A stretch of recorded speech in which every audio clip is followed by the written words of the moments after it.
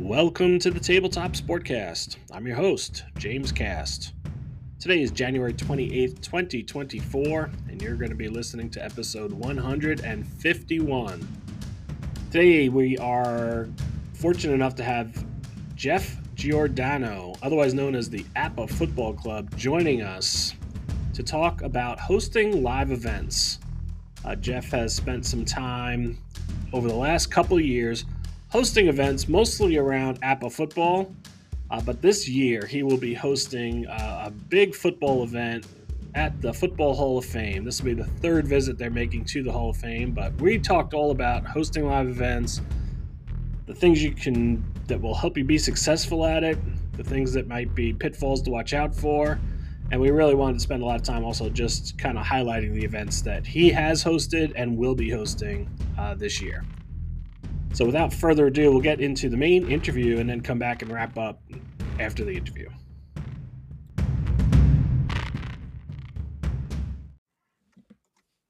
All right, tonight I am sitting down with Geoff Giordano, who most of you in the gaming community probably know as the APA Football Club. And Geoff, welcome to the show. Thank you, sir. Can't tell you how much we appreciate some time with you and your invitation to take part. And for all you do, thank you so much. I mean, you've been in such a short time. You're 150 podcasts already. I mean, you're a machine. Yeah, I don't know how that happened, but yeah, it's been a lot of fun, and I continue to enjoy it. So hoping that number will continue to climb. So we've never actually met. We were both at Play.con last year, but didn't get a chance to really touch base at all. I know you gave a good presentation on just kind of, I think your topic was kind of the future of sports gaming, right? And so had a chance to listen to that, obviously, but we didn't actually get a chance to meet. So I'm going to learn as much about you as my audience, right, is going to learn. And let's start with where I usually start with everyone, which is, where did you start with your gaming hobby? Sure. You know, proud Gen Xer. I mean, we if we weren't at the game rooms playing for like a quarter, whatever pinball machine or I eventually got into pay dirt. I mean, I've always been a baseball kid, football kid rather. My dad was always a football guy, so I just pay dirt, that version with the Cowboys and the Redskins. I mean, and the shape. I mean, I ended up being, journalist and page designer. So the shape really just kind of like, wow, that's so cool. It's big and amazing. And then Catico, the 70s version where you had the kind of that copper brown plastic stadium and you had offense, defense cards. You'd put them in an envelope and you'd see, when you pulled the envelope out to see how, the play would develop. And then Mattel, the little running hyphen handheld football game. And it was just a weird, but it was an incredible time to grow up. And then once I that 79 Street and Smiths, signed up, sent away for the APA card and the Strat card, and I went to the APA camp. I mean, that's just where I've been. But I collect Stratomatic as well and don't play, nearly as many games as I should, as you do, for sure.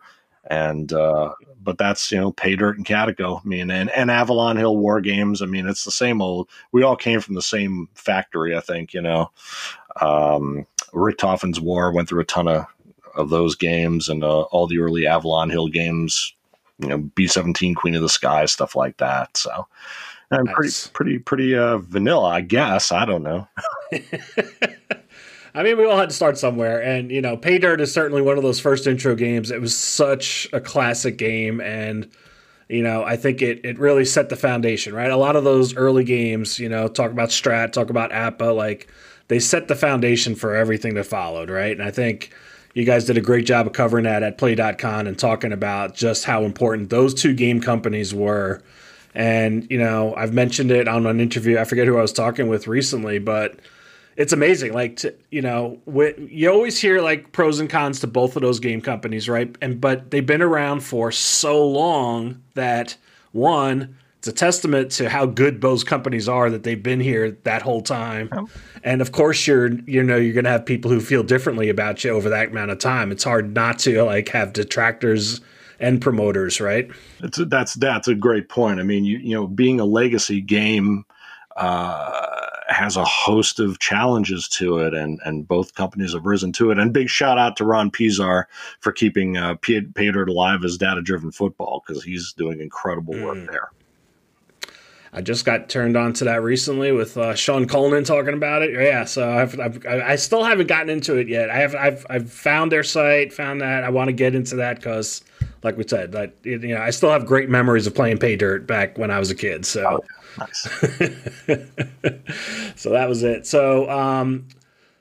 So beyond football, I think football, we said number one. What other sports were really the ones that you were tuned into, or were you just whatever I can find? I mean, I say my dad was. I remember seeing the Steelers and Vikings on TV back when we were up in Maine. I swear it had to be Super Bowl IX. And my dad would always bet on the Vikings because his community college out in Long Beach, California, were the Vikings. So he bet on the Vikings. But, we didn't really do baseball. When we were down in Florida, I got into basketball a bit more because our ninth grade was separate from the rest of the high school, Crooms High School at the time. Now it's a technical school, I think.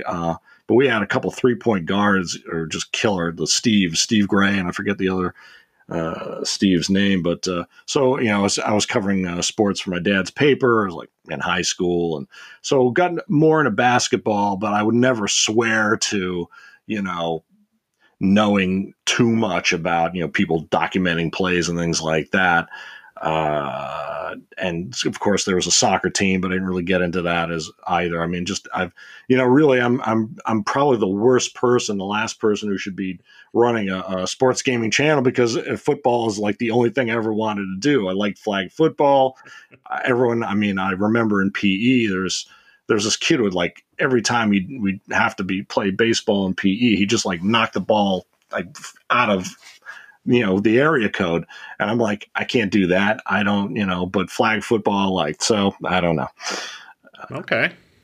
Very good. Very good. So, and I think you mentioned we're the same generation for the most part. And as I talk to everybody, have you had a similar story, which is at some point the games hit the shelf and hit the shelf, or was tabletop gaming something you always stayed with? Did you get distracted with all the computer gaming coming out and everything? We are in that unique bridge between, and it's critical. Our body of knowledge is kind of critical for understanding that period. I had friends who were into computers. I had the Texas Instruments guy, and I think we had an Atom, the Commodore 64. So I learned a little coding, such as it was at the time. My dad and I spent a lot of time in game rooms. I remember, when Space Invaders and Pac-Man and Gorgon was the big weird pinball. I remember that. And so we spent a lot of time. It's weird because I actually met one of the great football players years later at a Starbucks across the street from that game room we used to go to all the time in Fern Park, Florida. So, I've had 5 phases of my sports gaming life. Drop it, pick it up, which, I don't know. I'm not the machine that some folks are. And, but I've collected them certainly. And the aesthetic, is just as much a draw as the actual playing. So. Yeah, not being a baseball person, right? I think that the computer gaming really, baseball embraced it, right? It was easier probably to build simulations at that time.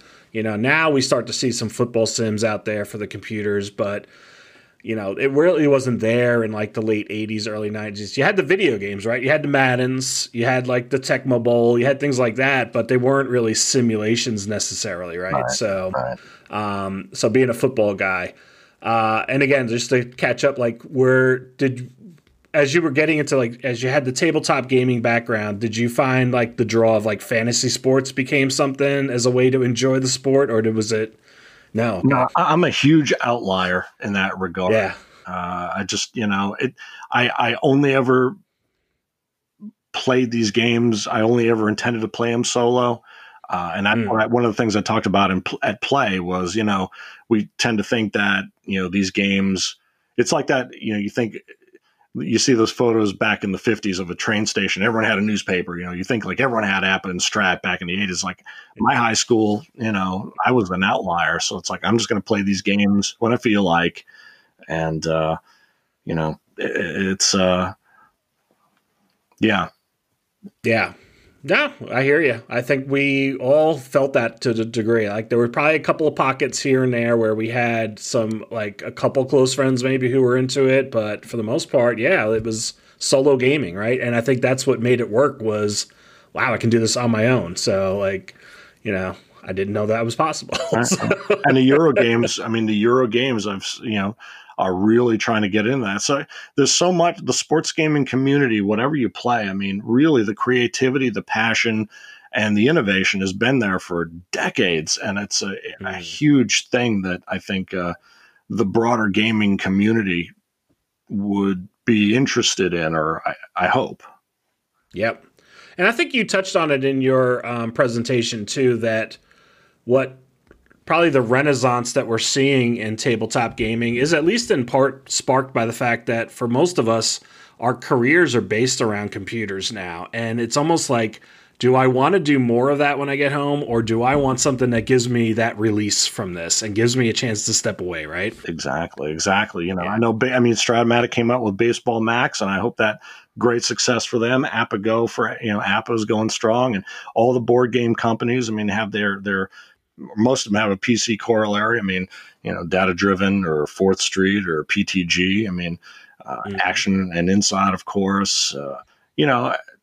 And totally, Clay and Baseball and Football Mogul and Pro Strategy Football. There's certainly a charm. It's such a different animal to play these games online versus, with that tactile, here my cards right in my hand, that's, and I think that, folks will mature, I hope, into that kind of parlor appreciation for the tactile and the tangible and the aesthetic of the printed game. Yeah. It's what drew me back in, because I was obviously one of the ones who did go to computer gaming, because there's a draw to it when you can say like, I want to be able to play an entire season and it's not going to take me, decades to do, right? Like, but at a certain point you feel the need to like get tactile again, and there's a lot to that, and I think that's the draw that's always going to be there, and it will probably keep this hobby going for a long time. And we see the renaissance not just in sports gaming, but board gaming in general is really seeing a surge, because I think people are into the idea of like tactile versus what they used to do on the computers a lot, right? Yeah, absolutely. They're beautiful, the all over Instagram, all the shelfies, all the collectors. It scratches a lot of itches, and yeah. It's a good point. So what are your go-to games these days? You mentioned a couple here, but what are the things we're going to see you playing if we were at your house? I'm going to, at the risk of sounding like whatever I'm going to sound like, Skip Bow has been a huge game. My mother-in-law got us into that, and it's a good game. It just keeps you sharp, and it's got some good mechanic and all that. Hike is a game that we've been playing. My wife and I finally broke it out, after one of the Kickstarter binges, and you build a team of 8 sled dogs, and then you unveil a 12-card landscape, and your dogs have movement points that get you through that landscape. Super cool. It's just a nice casual trekking the national parks. We wanted to learn a bit about, hey, brush up on geography, right? It's a great game, I've just started playing that recently myself. It is a great game. Yeah. Really good. It's a mark of great quality, because those guys, you want to come back to it. It's like, oh, I got to do that again. Man, you're old. It's a good point. It's a really good point. And All right. eh, Yeah, go ahead. no, oh, and 14 frantic minutes. Got to mention Joe Slack. He's a board game educator, designer.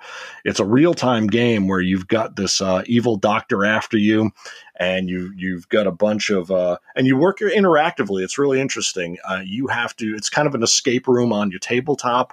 You have to. You've got 14 actual minutes. There's a soundtrack on Spotify you play, and you have to kind of get through this room, then get through this other room by using tiles to build a circuit to kind of unlock the room, and you keep going, or the guy is telling you he's coming behind you. So yeah, it's a little challenging. Sounds like kind of like an almost like escape room kind of a setup, right? Yeah. Exactly. Yeah, it's funny because the designer Joe Slack, he said there are three types of games publishers don't want. One of them is sports games, blah. One is word games, and one is real time games. And so he went for a real time game because why not? And it's a great game. That's awesome. All right. I'll have to look for that. So let's switch gears, because I think the main topic we want to really touch on is live events. You've been hosting now, and I'll let you talk about them, but you've been hosting some live events. So talk a little bit about what you've been doing in terms of hosting some live events. Sure. In the APA community, the regional tournament boom really started in that we all call it the summer of 2013. We really started talking about it in 2012. And, the company is a Renault's moved from Lancaster, Pennsylvania to Alpharetta, Georgia. And at the time, I kind of intersected with the last annual tournament held in Lancaster in 2012. It was a fan-held tournament. Francis Rose put it together, Nick Braccia, Don Provazero, guys who've been in this game for decades. I ended up there and learning about, covering it, getting video, Twitter, all that, and learning about, this Boys and Girls Club. The Bridesburg Boys and Girls Club had been going to the Lancaster event for just a couple of years, but with the company moving down to Alpharetta, out down to Georgia, they weren't going to be able to bring these kids from outside Philly, this Boys and Girls Club, to Lancaster. So the discussion was, hey, let's create a tournament. It's very tightly controlled, and it's kind of an invitation only thing, but they've been going for since 2013, of course, pandemic notwithstanding. And you've had some, talk about getting young kids into the game. You've had some folks age out, and now you've got one of the players who was in the Boys and Girls Club is actually going to take over as director of the tournament. Wow. That was in terms of my tournament, I was thinking starting in July 2012 about an APA football tournament because, it goes back to when I started the APA football page on Facebook in 2011. I'm not even sure why. It was just kind of a nostalgic moment. I thought, why not start promoting this outside Delphi? Ended up meeting Pete Simonelli, buying some of Robert Henry's card sets. Pete Simonelli knew Robert Henry very well. He was the APA Journal Q&A editor. It's a very long story about how he kind of left the community, and they eventually found that he passed, and they bought him a marker stone, and just incredible stories that Pete Simonelli freely shared. Just random occurrence, that he lived close to me, and I learned so much about the APA community because I mentioned, in and out of the game, and picking up, putting it down. So in Lancaster, I'd known that Greg Wells and Gilles Thibault, who are both APA Hall of Famers, have been playing a Sunday morning game. There wasn't really an official football tournament at the time. There had been back to 73, I think, at the original Philadelphia APA convention. I remember Roy Langens telling me he played in the baseball and football tournament there. So, but fast forward to 2012, there wasn't an official football tournament, and APA is more known for its baseball game. So here I come, wet behind the ears, gung ho, and like, who's this guy? Decided, why don't we? APA football deserves its own tournament, And I know that folks had been talking on Delphi about we should do regional tournaments. Jim Shea is a Hall of Famer. He was part of the coaches program where they would bring the game out and demo it. So it's like it was all bubbling up all around the country. All the, the known players were thinking about doing it. Chicagoland came online in 2013, and that's when I saw that they were really going to do that. I thought, let's do Canton. It's I just researched the facility price, and the key driver for that really was that it was at the time it was $35 a person. You only needed 25 people. It included lunch and admission each day, and expanded summer hours. It's like I'll pull the trigger on this, and we're going to do Apple football. So that was my little corner of the world. Now, since then, it's we're into the 11th year after that summer. I did an interview with brought together a bunch of the tournament directors. I mean, you got folks, Rich Zawadsky, Greater Michigan, Jim Frosch, Twin Cities, Ron Emsch, Toledo, the Glass City. You've got Kurt Berglund in Wisconsin. You've got Jim Saska, Old Dominion in Virginia. You've got Dick Moore in Delaware. You've got Steve Ryan at Chattanooga. You've got Frank Fumai is going to take APA to sea next week. He's doing a 3-day cruise. Really? So it's they've gotten so much bigger, and we talked about what we think we're going to talk about the pitfalls and the opportunities and all that good stuff. But that was what I just wanted to give Apple football a really big boost in a really big venue. And I know it's a little out of the way, but it's like, hey, if you're ever going to go to the Hall of Fame, why not do it with a bunch of people who are going to play the game you play? Why not do it there? And it seems reasonable, relatively price-wise. I think you're right. And a lot, I didn't know all the names. I haven't been in the APA community necessarily, but I was one of the people who, like, whatever it was, late 90s, early 2000s, was playing like Baseball for Windows, right? The computer version. So was getting the APA journals and things like that. So a lot of those names, like you said, they've been around for a long time. And I recognize like a few of those names you were throwing out. And you're right. Like APA has certainly been good about setting up regional tournaments. And I think that structure is out there, right? So like, it's not like what you're doing is anything new, because you're building off of a strong foundation. There's been people who have been doing this, albeit without the pandemic, but around that, like, it just had decades of participation and bringing people together. And even with I was in one baseball league that we played online or over the phone for like Status Pro. But a lot of the members were like Sabre, members, right? Sure. So and I think there was a lot of cross, whatever you want to call it, cross population there between Sabre, APA, Strat, because those communities bring all these gamers together too. Yeah, totally. And to give a shout out then to Sabre and Derek Bain and the Gaming and Simulations Committee. They're doing a great job promoting a lot of these games as well. So every little bit helps. Good point. Yes, that's true. So, so you did Canton, and we'll talk a little bit about that. But you also did Cooperstown, right? Yeah. It was.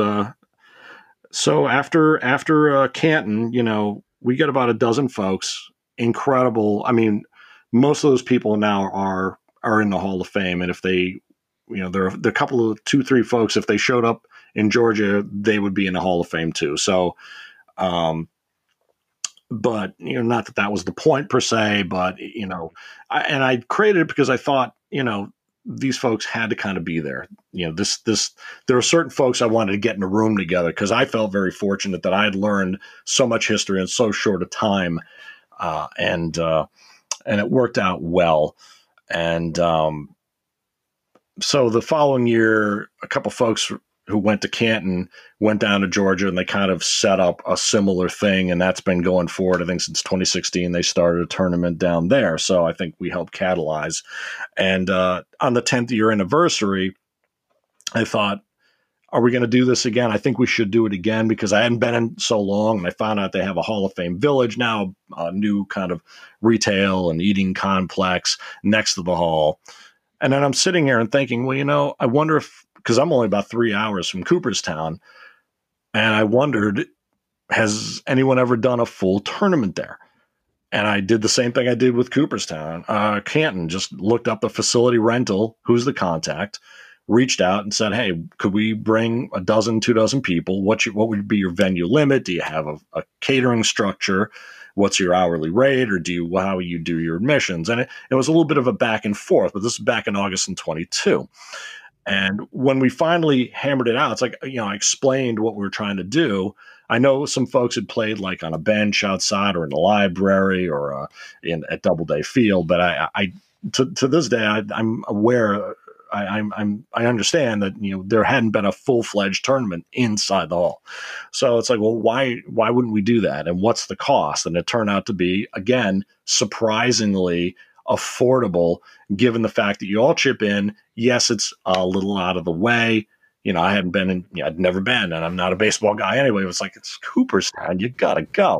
I regret not going to the original Yankee Stadium here, I mean, oh, sure. So it's like, you can't miss these opportunities. So once we got, I got that green light from Adam Hale, it's like, we understand each other. You can do it this day. You get the food from Stagecoach Diner.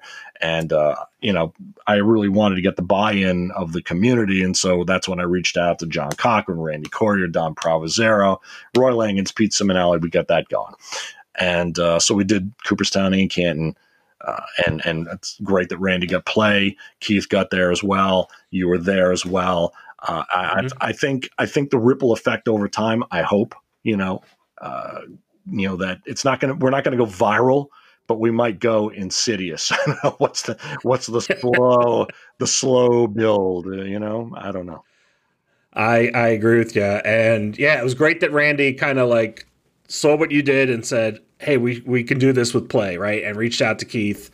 I think it's like, it may not be viral in the sense of like what we see in social media, but I think it will be viral in the sense that it's inspiring people to say, I think I could do this, right? And as you said, like, we're all coming out of like pandemic mode over the last couple years, and I think more and more we're starting to embrace this idea of like, whether it's things like play.com or if it's like what you're doing at Canton or Cooperstown, like, I think people are getting inspired to say, let's do this together. Like, yes, we are solo gamers. Yes, we are probably mostly introverts, but it still is nice to be able to enjoy and spend this time and talk about these games and get them on the table together from time to time, right? That feeling never gets old. I would never have gone to a tournament if I felt like in 2012, I was working. I was like, I'm in journalist mode.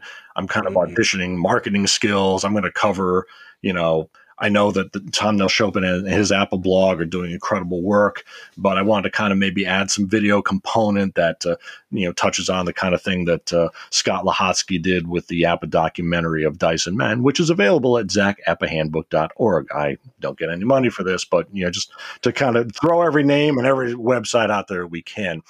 But when I walked into play.com, I was like, wow, that feeling again, just like, oh my God, this is so... You can't describe the feeling of what it feels like to go in there. If you've never been, it's like, you love these games. I mean, you have them all over your room. They're carefully organized, and you go in a room and people know what you're talking about. And you want to play a game, mind blowing. It's absolutely mind blowing. Agreed. And, so let's talk a little bit about that. I want to talk about the third event that you're going to do at the Football Hall of Fame soon, right? Like, or this year's event. We'll get to that. But as you mentioned, let's talk a little bit about, for people who are thinking like, I would like to try this. Like, what are some of the, we'll cover both sides of the coin, right? Best practices, as well as like some of the pitfalls that that you've heard from others, whatever it might be. Like, where would you like to start? Do you want to start with best or worst? Well, best. It's always good news first. Yeah. So go for it. All right. So, what are some of your best practices? Really understand kind of your audience, I guess, is the first thing. We did it a little differently. We went for a big venue other folks have done this in areas that are very, in the Apple world, very Apple-centric. Now you see that Stratomatic has got 17 national clubs. They started last year, and they've already got 17 clubs, Philly, Brooklyn, a couple in New Jersey here. So, know your region, know your audience, kind of gauge your interest, certainly. If you are a kind of a known quantity, if you, James Cast, said, I'm going to start a tournament, you'd have 50 people signed up, 5 minutes ago. So, it's kind of their, kind of gauge your audience, gauge the level of interest, gauge your unique perspective on how you're going to create an event here. And it can be just at in New York City here, we got the Complete Strategist. They're kind of small. I don't know if they have gaming events, but I mean, more gaming cafes are all over the place. Public libraries, anything, if you feel like, and as you do, as we all do, the content creators look around and say, oh, I see people talking about Jersey or Virginia or whatever, Iowa, Colorado, what have you, Guam, I don't know, I mentioned that because Gannett always had a paper at Guam. We always looked at the job listings like, do we want to live in Guam and work at Guam? Probably do. Anyway, so, exactly. If there's a unique perspective that you can bring to it or a unique venue, that's a huge plus. And then, kind of choose your venue and explain to folks what you're doing there, kind of get them comfortable with you. I mean, it's not like we're, I remember taking my band, we would, do rehearsals at VFWs and punk shows, Black Flag used to play VFWs. They're not quite as that rowdy, but, let them know what they're in for, and also set the expectations for your players and your attendees. Are you going to be a hardcore competition? Are you going to be a little more casual and learning environment kind of a thing? Beer and pretzels, whatever. Definitely secure the food. Whether it's bringing our own, do you bring? Does the venue have a specific partner? Do you have it in house? Just square away your costs and be fair in your pricing. Let people know what you're paying for. And a lot of folks are doing it for about $20 a head, as I understand, a one-day tournament in a hotel or a VFW or a library or a church. If you get the room for free, you could do it in your house. If you got a big enough place, you could do it. I was looking at Central Park or Prospect Park in Brooklyn, Liberty Park in Jersey City. Whatever your motivation is, and try to make it unique. Jack Dolan does the Shoeless Joe Jackson Museum tournament, his second year coming up here. So that's, an incredible twist on it. We have the Yogi Berra Museum up here, which I think actually might be more expensive than the Halls of Fame if I remember my pricing. So, it's just, understand your audience, understand your region. And a lot of the tournament directors mention that, and avoid overlap. Certainly be aware of what's going on in the community. Overlap can happen. Obviously, as more of these events are happening, it's different if you're a Stratomatic club, you're meeting once a week. These big events where people look forward to, Chicagoland once or twice a year, Twin Cities once or twice a year, spring and fall. You can catch, two different audiences that way if you do it more often. Chris White out in Vegas. That's a great venue, pretty cool, and gets great turnout there. So, understand your region and kind of be respectful of other events going on. That's just a few of the things that, top of mind. Yeah, I think cost is definitely something to keep in mind, right? Because and especially if you're expecting people to travel, right? Like I think that understanding that if it's going to cost them to travel, how much more do they want to pay for an event? And it's if you have the luxury of going to a place that becomes the event, like a Hall of Fame, for instance, then that adds to it, right? And it gives people that opportunity. And, when we went there for play, like I know a lot of people made it a weekend event, right? Yeah. Like, I'm going to get my annual pass. I'm going to take advantage of that. And I may not come back here for the rest of the year. So, but hey, if the annual pass, if you get 2 or maybe 3 days worth, then you've made your money back, right? So, so trying to plan it around those kinds of things for folks too, I think is really key. So with your football events, like what kind, like you mentioned, like, is it going to be hardcore tournament or more kind of casual? Like, what do you go for at the Canton events? What is the atmosphere like? So the first time was, I mean, my I wanted to make it a big deal immediately, so I wanted it to harken back again to what Pete Simonelli had been telling me about the 73, 75, 76 annual conventions in Philly and New York. You got presentations, you got gameplay, just everything together. It's really, and, I've covered a lot of, trade shows and manufacturing events. So, I mean, you go to a trade show, you got keynote speakers, and then you got, other, whatever you've got, all the things, the whole program. For Apple football specifically, it has a perception, good or bad, in the community. It's particularly strong perception. So I just wanted to give it this big venue. And so, I had not run a tournament, and I'm trying to run a tournament where a bunch of Hall of Famers are in a room. We played it by ear. I mean, I created a very basic itinerary.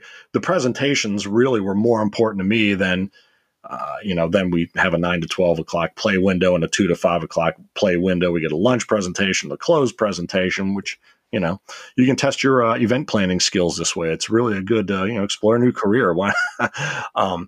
The second tournament was, since we'd done that, I wanted to do something different a little bit. And so, I mean, it was amazing. St. Patrick came out to talk about his game and just general, the statistics of college football. And then George Bazico, the chief of the Professional Football Researchers Association, agreed to come down and opened up and talked about membership, which I highly, $35 a year. You cannot beat that. It'll be the best you've ever spent.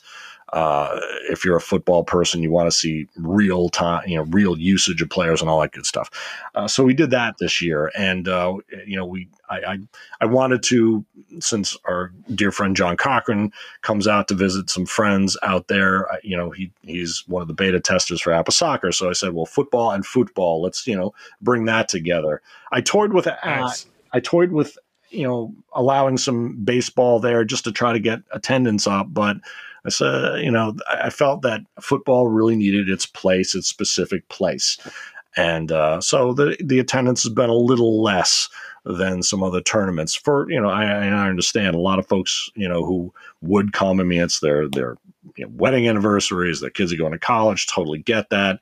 I just don't want to hold a tournament in Ohio in the winter and risk, some things that have happened. So the tournaments, and they've worked it out, but it's I mean, the big draw for Canton in the summer is expanded summer hours. You get to be there till 8 p.m.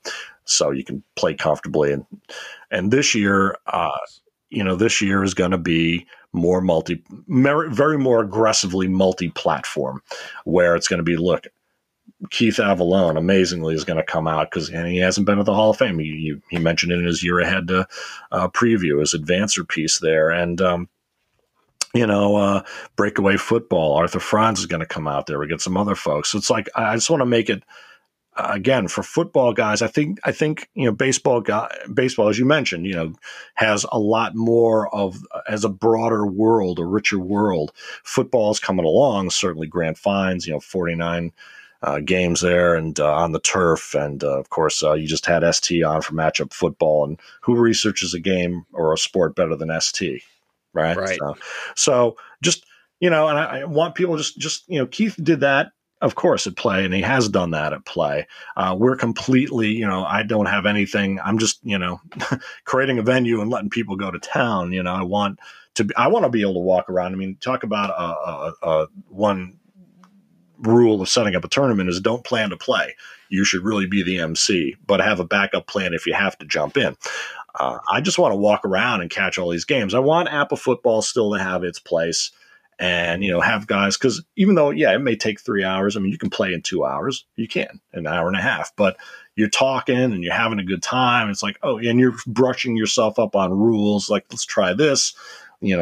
How do you do that again? Whatever, it's just, I mean, last year when Chuck Steinmetz said, this is the greatest game I've ever played, this one game he had with Dave Weatherby, it was an incredible shootout. It was the 2017 Eagles against 2019 Chiefs.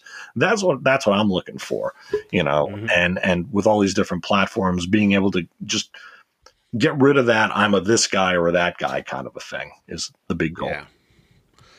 Yeah, sounds like a really good celebration of football, right? I mean, tabletop football is going to be celebrated really in those couple days. So it sounds like a great time for sure. And I am hopeful to attend. I have to work out the details, but my goal is, and again, like we said, my first trip. So it's like it's about time I get to the Football Hall of Fame. I tell you, I mean that's really it. I would never have gone probably. I mean, how am I going to get? My wife and I. Maybe you could do the Rock and Roll Hall of Fame and trickle down to Canton. And Canton's a great city. They just got a Costco. One of our great football players, Mark Durgarabedian, works for Costco and said, "Hey, we just opened one in North Canton." So they don't sell any games, app games or Strat games there yet, but we're going to work on that. There you go. It's fairly central. It's easy. It's an easy drive. About 6-hour drive. I mean, I know. I heard people drove like 1,900 miles to go to play.con. I mean, which I don't blame them given airfare, air situation these days. But it's so worth it. I hope I can get out to play again this year. It falls. I think that is overlapping with the APA convention. So all these things are happening, man. I mean, it's pretty exciting. It is pretty exciting. So we didn't do the other side of the coin. So now let's do that. Like, what have you heard from other folks in terms of like, if you're somebody out there who's listening and you're thinking about hosting an event, what are some of those pitfalls that you want to watch out for? I think, again, when you're setting your expectations for folks, you definitely got to have clear rules. I mean, down to the types of dice you use, whether you're going to allow people to use their own dice. One of the interesting things that came up in our talk with the regional directors a few weeks ago was, the idea that if let's say I'm playing you, I let you roll for me and I roll for you just to keep it completely honest. And it was an interesting little discussion there. And I know Jack Dolan has a thing about, his rule is you can't just do like the little side to side wiggle. You've got to shake the thing, get those dice out there and let them breathe, So just, be very clear on your the apparatus, what apparatus is allowed, a dice, a tower, or, are you going to allow hand rolls or not, shaker rolls or not? Just spell out the things that are likely to cause some of the most consternation, let's say. I think that's probably. Yeah, and I think another way of saying that too is like you never know like what the intent is for the people who are attending, right? Like some people are attending and they're gaming, they're thinking, I'm winning. I want to be a winner. I want to win my games. Other people might be like, hey, I'm just here to just enjoy this, right? But you have to be ready for handling whatever it might be, right? Because you just don't know who's attending, right? Sure. And I think that goes again down to knowing your attendees and a first-time attendee, which is why you really want to be the MC and kind of keep your eye on, things and, answer questions, be available. If you have to jump in, you may, it's not uncommon you're going to have low attendance to begin with, maybe an uneven competitive pool. You may have dropouts close to the day, and you've got to have a backup plan for that. So, true. This is just there is no wrong answer. Just let people know that this is these are the kind of the ground rules. The housekeeping tips and all that good stuff at the beginning. And I think most people, 99.9% of the folks are just it's a good time, and things kind of figure themselves out. I think every event is going to have its own vibe, and certainly in the Midwest where guys are really kind of attending each other's tournaments, there's a certain, a social bond. There's kind of a social construct about it.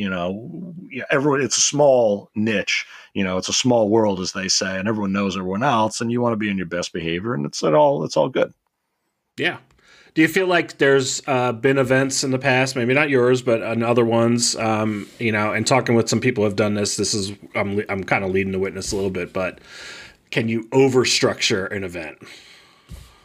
Probably, sure.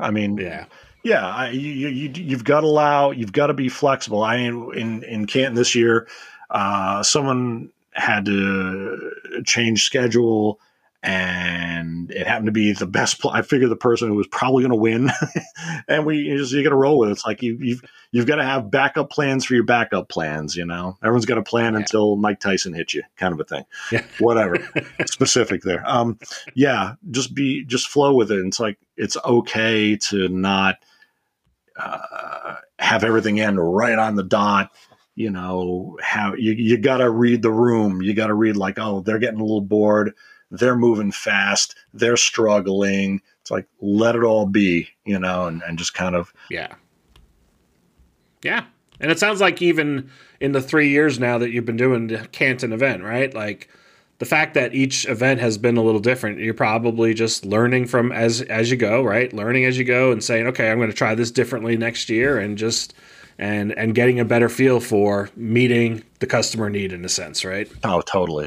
This is going to be really different. I thought I felt like the first year I was pretty intimidated. I should have been more intimidated than I probably was when I was like, who am I to be asking these people to get in a room and they kind of handle everything themselves, and there's a legacy there for sure. I feel proud of. 10 years after the second tournament, we changed it up, and I just want to send ripples out there. Let George Bozica and PFRA know that if you're going to be talking about sports history, the games are out there still. He's a Stratomatic guy. It's like these games are going strong, and the community's never been stronger, and better designers are using better data to create better games. I think, if you're a sports history site or whatever genre you're in, getting these people in the room and dovetailing these events with, a Sabre convention, a PFRA event, whatever, I want to go to the Hockey Hall of Fame for sure. And then the Naismith too for basketball. Why not? It doesn't even have to be a basketball at basketball, or just hockey at hockey, play whatever you want. I mean, just the content creation around this, hopefully again, bears that fruit. So that's a big part of what I think these can do, irrespective of how you structure the tournament. And this one's going to be very different, having, I've actually got a crowd because we're doing Cooperstown again on April 6th and 7th. So we're going to get that. Oh. We're going to get that squared away. We get about 25 folks coming. If we get double that, we're going to spread out into 2 venues, which would be really curious, having part of the tournament here and part of the tournament somewhere else in the hall, so Learning Center. And then I think we mentioned on the second floor outside the theater, which, oh, wow. I don't know if it's going to come to pass, but yeah. So, okay. So that's coming first. And then we'll you're always kind of thinking about it. You know how it is. I mean, you're thinking about 10 million podcasts. You're very well planned. I see the way you plan your content, which is beautiful. And, so you're always thinking about it. If you're going to direct a tournament, you're always going to be thinking this theme, that theme. Rob Spatz at Chicagoland's always thinking themes. Tony Stevens always thinking themes.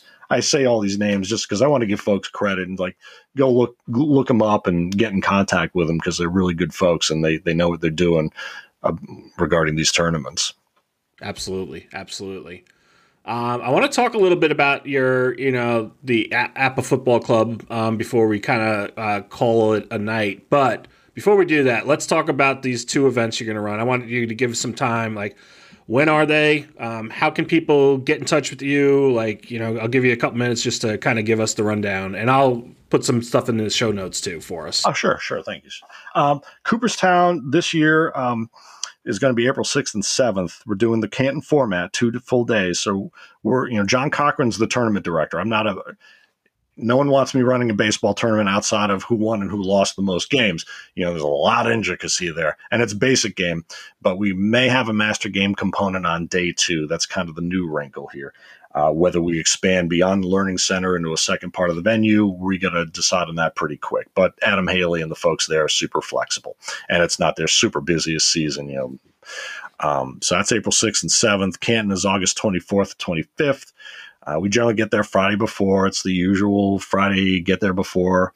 You want to be respectful of everyone's time, be there on time with your teams. And, if you got to bring your boards or, whatever the tournament director says, bring your boards just in case, all that good stuff.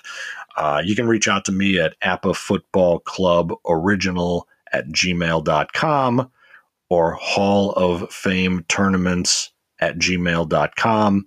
No slashes, no spaces, no periods, nothing like that.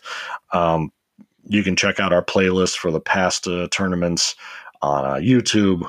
We get a lot of, because I'm a content guy, you're a content guy. You go there you create content, you create interest, you create business. It's just that, that's what the marketing world has figured out how to do journalism. So Yeah, that's kind of what a big part of these, a big part of what these events are about. Let's see. Right now for Cooperstown, we're calling it the Ed Zach Memorial because Ed Zach, for those who may not know, the Ed Zach Handbook, 2 editions, 1992, 1999. He didn't even know baseball that much, but his friend turned him on to APA, and Ed was so enamored that he created a handbook of all the APA baseball seasons, tying in the cards to the history. That's why we're doing an APA football handbook. We're honoring Ed Zach. He passed last year, and we were able to connect with him via Zoom in Canton at the end of last tournament, and so we're going to call it the Ed Zach Memorial Tournament, and the Zach Handbook goes strong to this day digitally, and so honoring the great man there. And in Canton, as I say, Keith Avalone is coming with a draft duel and second season. Strat guys, set up a table, come on out. I know we've talked to Meredith Adkins. They do a tournament at CincyCon. So any game is welcome. And just be respectful. Obviously, it's if you're a Strat guy, and blah blah blah, this whatever, or an Apple guy, blah blah blah. It's like I don't care. Just come out and check it out, man. I mean, it's sit down and play a game you never played before. That's we're keeping the Ed Zach more app-centric for now. Canton is wide open to any platform. I would love to see Data Driven, 4th Street, PTG, Catico, Pizza Box. I'm looking at my shelves here. What else? Ryan Strauss bought a soccer game called Counterattack, which looked really cool. So football related, rugby, cricket wouldn't fit in, but hey, why not? right. No. Oh, but an over. Excellent. No, that's great. Okay, so let's talk. I think my last question was going to be kind of what's next, but let's talk a little bit about your content creation too, because I don't want to. Sure. I got you on. We got to talk about your content too, right? So let us know what kind of things you're working on, and if for anybody who's not familiar, where can they find your stuff? We started on Facebook, which is weird. We started back when it was new. Yeah, you did. before one of my friend's teenage children said, "You're too old to be on Facebook." This is like 12 years ago. So sticking with that and following the video format on YouTube, Instagram.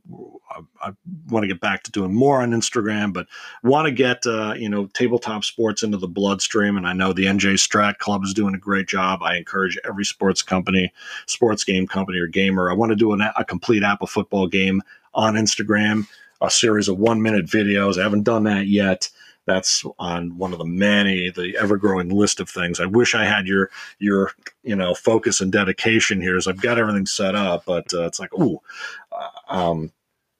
working on an Apple football handbook to match the Zach handbook. I mean, sacrilege to say that per se, say it that way, but we have a digital version. We started in 2013, 2014. So today I'm trying to do a daily review of different teams here. Today I did a twofer of the 60 and 61 Chargers here.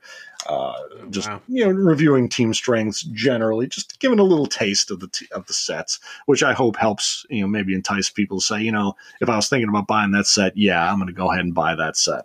Again, I'm completely unofficial, but just want to promote the game, the products, completely free. And, I've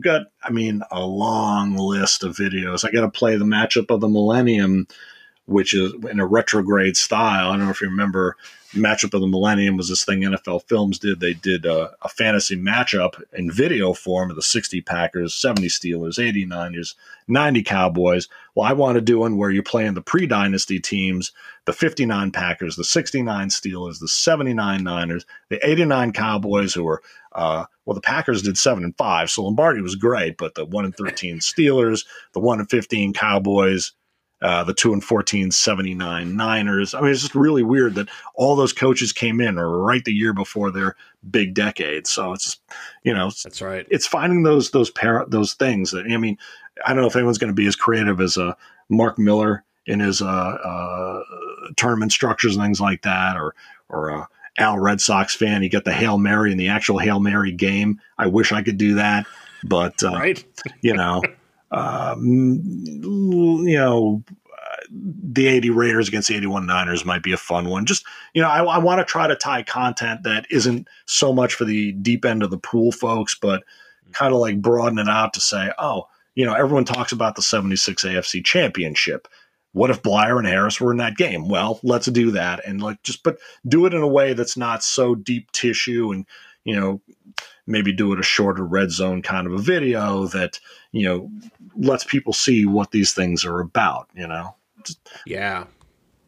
Cool. That sounds cool. I like that. And, the idea of putting a journal together that ties the cards to the history sounds really enticing, because I think that's the reason a lot of us are doing these things. But I also know there's so many people who are like, oh, cool, they have the set.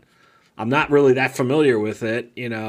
I want to try it. And then it's that discovery that you go through. And, I'll call out Sean Coleman again, talking about, I don't remember him talking about it, but he said, what's great about NFL Films is all this information is out there, and he can actually go back and find, I'm going to play an 84 game, Miami and the Jets, and I can go catch the recap somewhere out there and watch the recap of that game, and then feel okay, now I'm going to play that game. And I kind of already know what I'm going to be seeing in front of me. So, totally. And even Pro Football Journal, John Turner did the sack research. Pardon me, with Nick Webster. He did a profile of the November 27, 1960 game, the Colts and Niners, when the Niners pulled out the shotgun, and so they had Gene Lipscomb dropping off the line into coverage. It's kind of like a outside linebacker kind of a thing. So, more of this is coming to light and being shared. So, I think that's kind of going to be the windfall, really, is more and more, we got to talk to Pigskin Dispatch, Darren Hayes. I know he'd featured Stratomatic, so we talked a little bit about Apple football there. I mean, sooner or later it's going to come. More people with more disposable income. Everyone's talking about these games that they remember with incredible photographic detail. This guy who runs Ghosts of the Orange Bowl on Facebook, that's a great football history page, among so many others. So, and these AFL, American Football League guys, are super diehard. So tying your content in some small way to that, I hope pays dividends. I mean, who knows? Yeah, it's true. There's I forget who the guy is now, but you being a Jersey guy, there's this one guy who was on Twitter or X or whatever it's called now, who every Giants game, spends the whole week leading up to a Giants game just showing clips from old Giants game, Giants playing Vikings. Let me show you these clips. And he just pulls out all these clips, and it's it's awesome. It's just 30-second clips, but it's enough to get your juices going and be oh yeah, this is great. It's amazing the traction that Reels on Instagram and Facebook. Obviously, Facebook bought Instagram. Yep. Together. So, you're seeing oh my God. I mean, if you're of a certain age, you remember, Squirek taking that screen pass in for the touchdown or whatever, I wish I had more baseball, analogies there, or, but you get the drift there, or, all the Larry Bird trash talking moments and all this. It's just wow, the 80s are back. What happened here? So people are curious about it. To me, that's a massive market to kind of suggest that this is a great hobby to be in. It is. And you have, I'm always amazed when I see what people have saved in terms of digital formats, whether it was old VCR tapes or, like it's crazy just how much stuff people actually like. How did you know that you were going to need this 30 or 40 years from now? But they did. That's I saw a reel about when the boomer dad, the boomer grandfather, has this use for this thing that he saved 40 years ago, and I've got my kindergarten papers up in the attic. I'm not gonna lie, and I in the trading community talk about the stuff that people have kept. The Steelers went down to Tampa Bay in 1980 when the dynasty was, the wheels were starting to come off, and the Bucks were a game from the Super Bowl. And I said, I was there. And I was talking in the trading community, and this guy had the game. It's one of the games that hasn't been out there, widely. But guy gave a copy of the game. It's like, it's amazing. It's like, but different people, it's like they pieced together Super Bowl I from some tape they found somewhere. So, yeah. So much yet to be unearthed, I hope. Right. That's a good point. That's a good point. Let's hope so. All right, cool. You mentioned a couple things you're working on. Anything else you want to mention that's kind of like what's up next for you? Like any other exciting projects for you on the horizon? No, I think it seems to be going around that folks are getting a little busier. I feel very thankful. I'm going to have a more busier career workload coming up here. So we'll have to navigate that in terms of actual gameplay and projects and things like that. I do want to just say, though, thank you for all the work.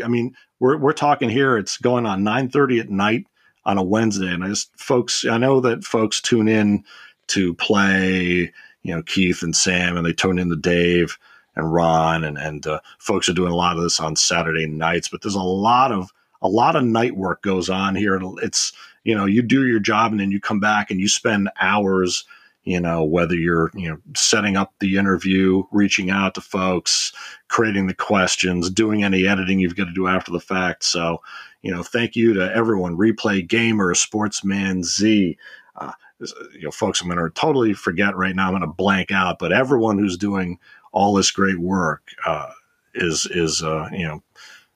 and it's great that people are supporting them so well. So congratulations to everybody, I guess. Yeah, there's a lot of good content out there, and it's great because it's helping other people embrace the games and get in touch with the community. I have people reaching out after last week's episode and just giving me like hints on games, and like one person mentioned like, hey, I don't know if you're familiar with Board Game Geek, and I'm like, I am, but like if I find a random game on Board Game Geek, I don't know anything really about the game. But if I find somebody on YouTube who's covered it and gives me even just 5 minutes of it and shows me a little bit of it, then at least I know like what I'm getting into. And, you mentioned a lot of great people out there. I'll throw a few out there too. Marco Scola is doing some really awesome stuff on covering games. Obviously Steve Tower has been doing some great stuff in terms of some of the games. There's some really good content out there. And if anyone's listening is like, I'd love to see some of these games, like, just get out there and search for it, because much like the footage that were people unearthing, there's a lot out there. Yeah. Baseball Maelstrom as well. Thank you. Yes, there's another one. Yeah, and it's and that's what I'll do some nights. I'm just like flipping through and just seeing who's out here, who's covering something, what game can I find, because it really helps. It helps to know whether it means it's a game you're going to embrace or a game that's like, okay, I saw enough. Right. I'm probably not going that. It's just so helpful to have the information so that you're informed. For sure. Awesome. Never a better time. Never a better time. It really does feel like a new renaissance of this hobby, and happy to be part of it. So for sure. Same here. Awesome. All right. Well, I'm looking forward to seeing you at some point this year. I'm hopeful. Like I said, my plan is to get to Canton, so I'll be reaching out about that soon and trying to work that out. I think it's one of the ones on my list for this year. So roll out the red carpet for you, sir. Awesome. Sounds good. All right. I'm going to end the interview, and then so let me end this. I'm going to edit this last piece out, and then we'll just catch up real quick.